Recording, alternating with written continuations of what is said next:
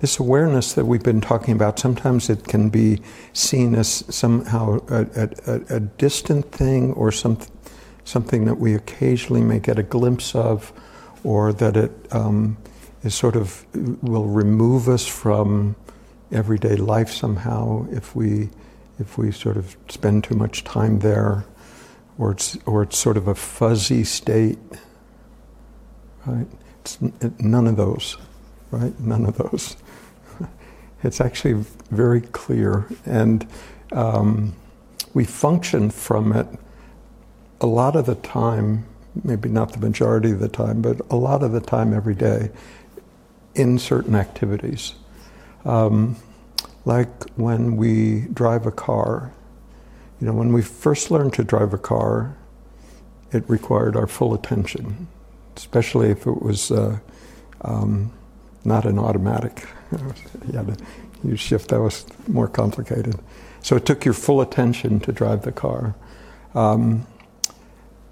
But as our bodies got conditioned to do that, the body knew how to do that, and we could drive and just sort of gaze ahead, right?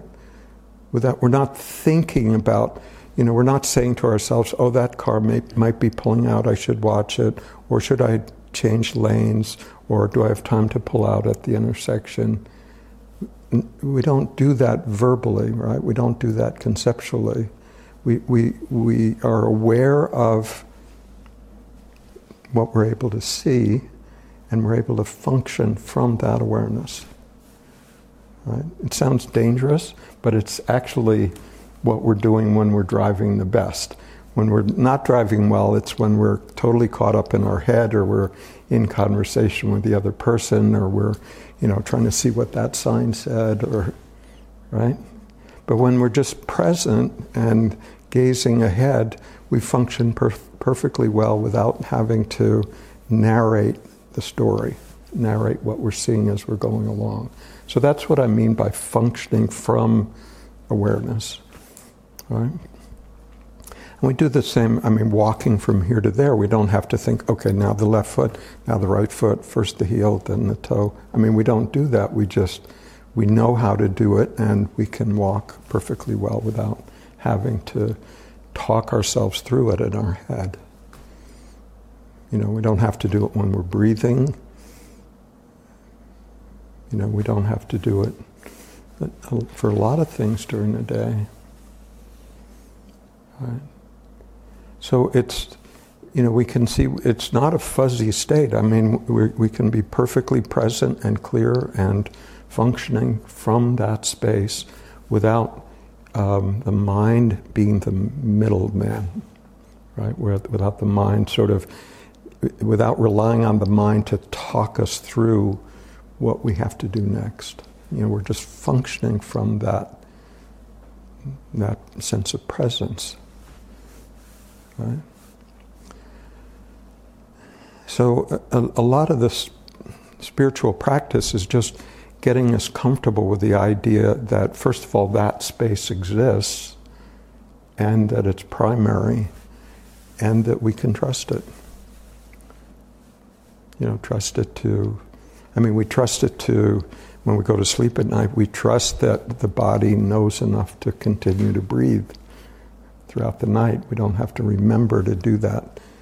Fortunately, if we had to remember to breathe, we'd all be in trouble. So there's, over the weekend, well, especially yesterday morning, we talked about two practices that are useful to sort of clarifying that awareness, clarifying what it is, learning to come back to that space. One of the practices that we talked about during the meditation yesterday is just this staying with this very simple sense of I exist in this moment, right? Without adding words to it, like I am a good person, I am worthy, I am unworthy, I am 43 years old, I am I am, I am. Forget all the words after I am. Right? Just stay with that sense of just beingness prior to any way we define ourselves. And just come back to that again and again and again. Until we see that what we essentially are is already what we essentially are. We don't have to attain what we are. There's a recognition that is our essential being having this experience. You could, if you wanted to put it in more lofty terms, you could say it's source living itself through these forms, experiencing its own creation through us. Right? So we can just come back to that very simple sense of being present for that sense of sort of the infinite looking through these eyes. Right? Infinite, not separate, not a separate foreign entity that's trying to look through this, me as a separate person. It's the essential beingness that we already are, that when we look deep enough inward, it just drops into this mystery, and when we look out, it looks like this. Right? Okay, so that's one practice, just coming back to the sense of I am often. You don't need 30 minutes, you don't need 5 minutes, you can just do it often during the day just to come back. It's it's busy, I've got a lot going on, but in this moment, am I still here? Is there still a presence here? Just come back to that.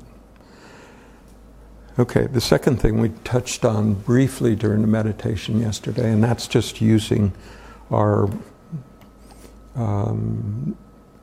body's ability to sense into its environment. Again, non-conceptually. So, we have this capacity of seeing, hearing, tasting, touching, sensing inside our bodies, noticing the thoughts that may be occurring, noticing feelings that may be occurring. So it's just the entirety of our sensory environment, whether mental, feeling, perception, sensations. Right? None of which requires the mind. We can notice the mind, we can notice the thinking, but what's aware of the thinking isn't dependent on the thinking. It's the other way around. The thinking requires awareness to be aware of it. Otherwise you wouldn't know if you were thinking or not. You wouldn't know if you existed or not. You wouldn't know if you had a body or not. So the awareness of thought, the awareness of the body, the awareness of feelings, it's the awareness that's primary. And so it doesn't require thinking about it. When we hear a sound, we hear it, and then we may think about it a split second later. But in the moment we hear the sound, we hear the bird, we hear it first just as auditory input, pure. And there's an awareness of that. And then a moment later we can say, oh, that's a chickadee. But in the moment we hear it, it's just sound. Right? So we can use the body's ability to sense into its environment directly, non-conceptually, as a way to experience experience whatever's arising in a non-conceptual way, in a way that doesn't require the mind to interpret anything for us. Right? It's just a direct experience of it. So, and the purpose of that is just, we've been so programmed first by others, and then we allow it to perpetuate ourselves, is to give authority to the thinking mind, where we believe what the mind is telling us more than the direct experience of whatever's happening. So this is just to try to reverse that tendency a little bit, or at least see that tendency to the point that it doesn't have quite the grip on us that it may have otherwise. So it's just it's easier to do it with your eyes closed, because with the eyes open there's just too much to see. It's very easy to get pulled away. But with eyes closed, it's easier to pay attention to sounds and feelings and the breath moving, right? Watching thoughts go by. So it's a little easier to do that with eyes closed. And the third practice I'd like to suggest that we haven't talked about this weekend, at least not directly, is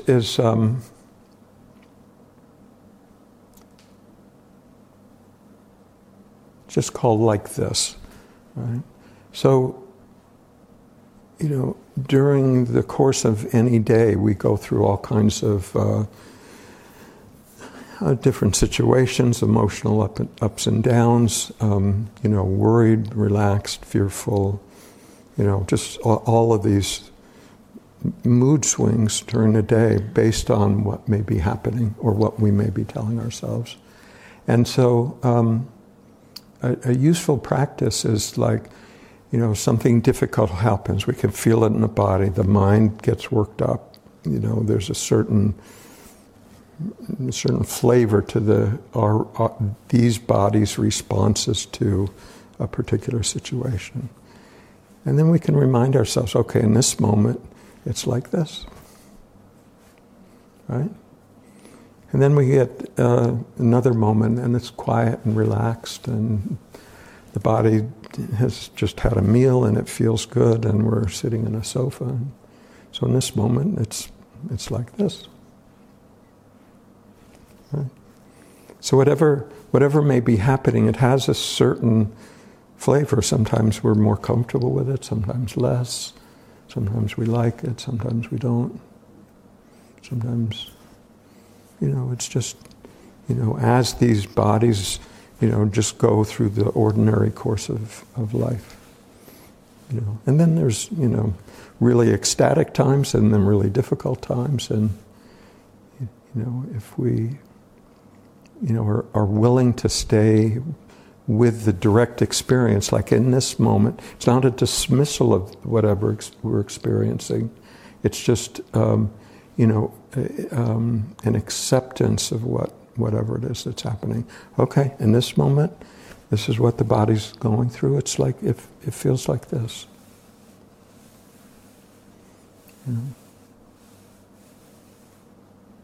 It's maybe a little more practical way of working with the equivalent instruction, which is allow everything to be as it is. Right? Because that feels like, we're sort of letting go of some level of autonomy. But if we can just acknowledge, okay, in this moment, this is what my experience of life in this particular situation feels like here. We're not dismissing it, we're not justifying it, it's just like this. This is the sense of it, this is the flavor of it.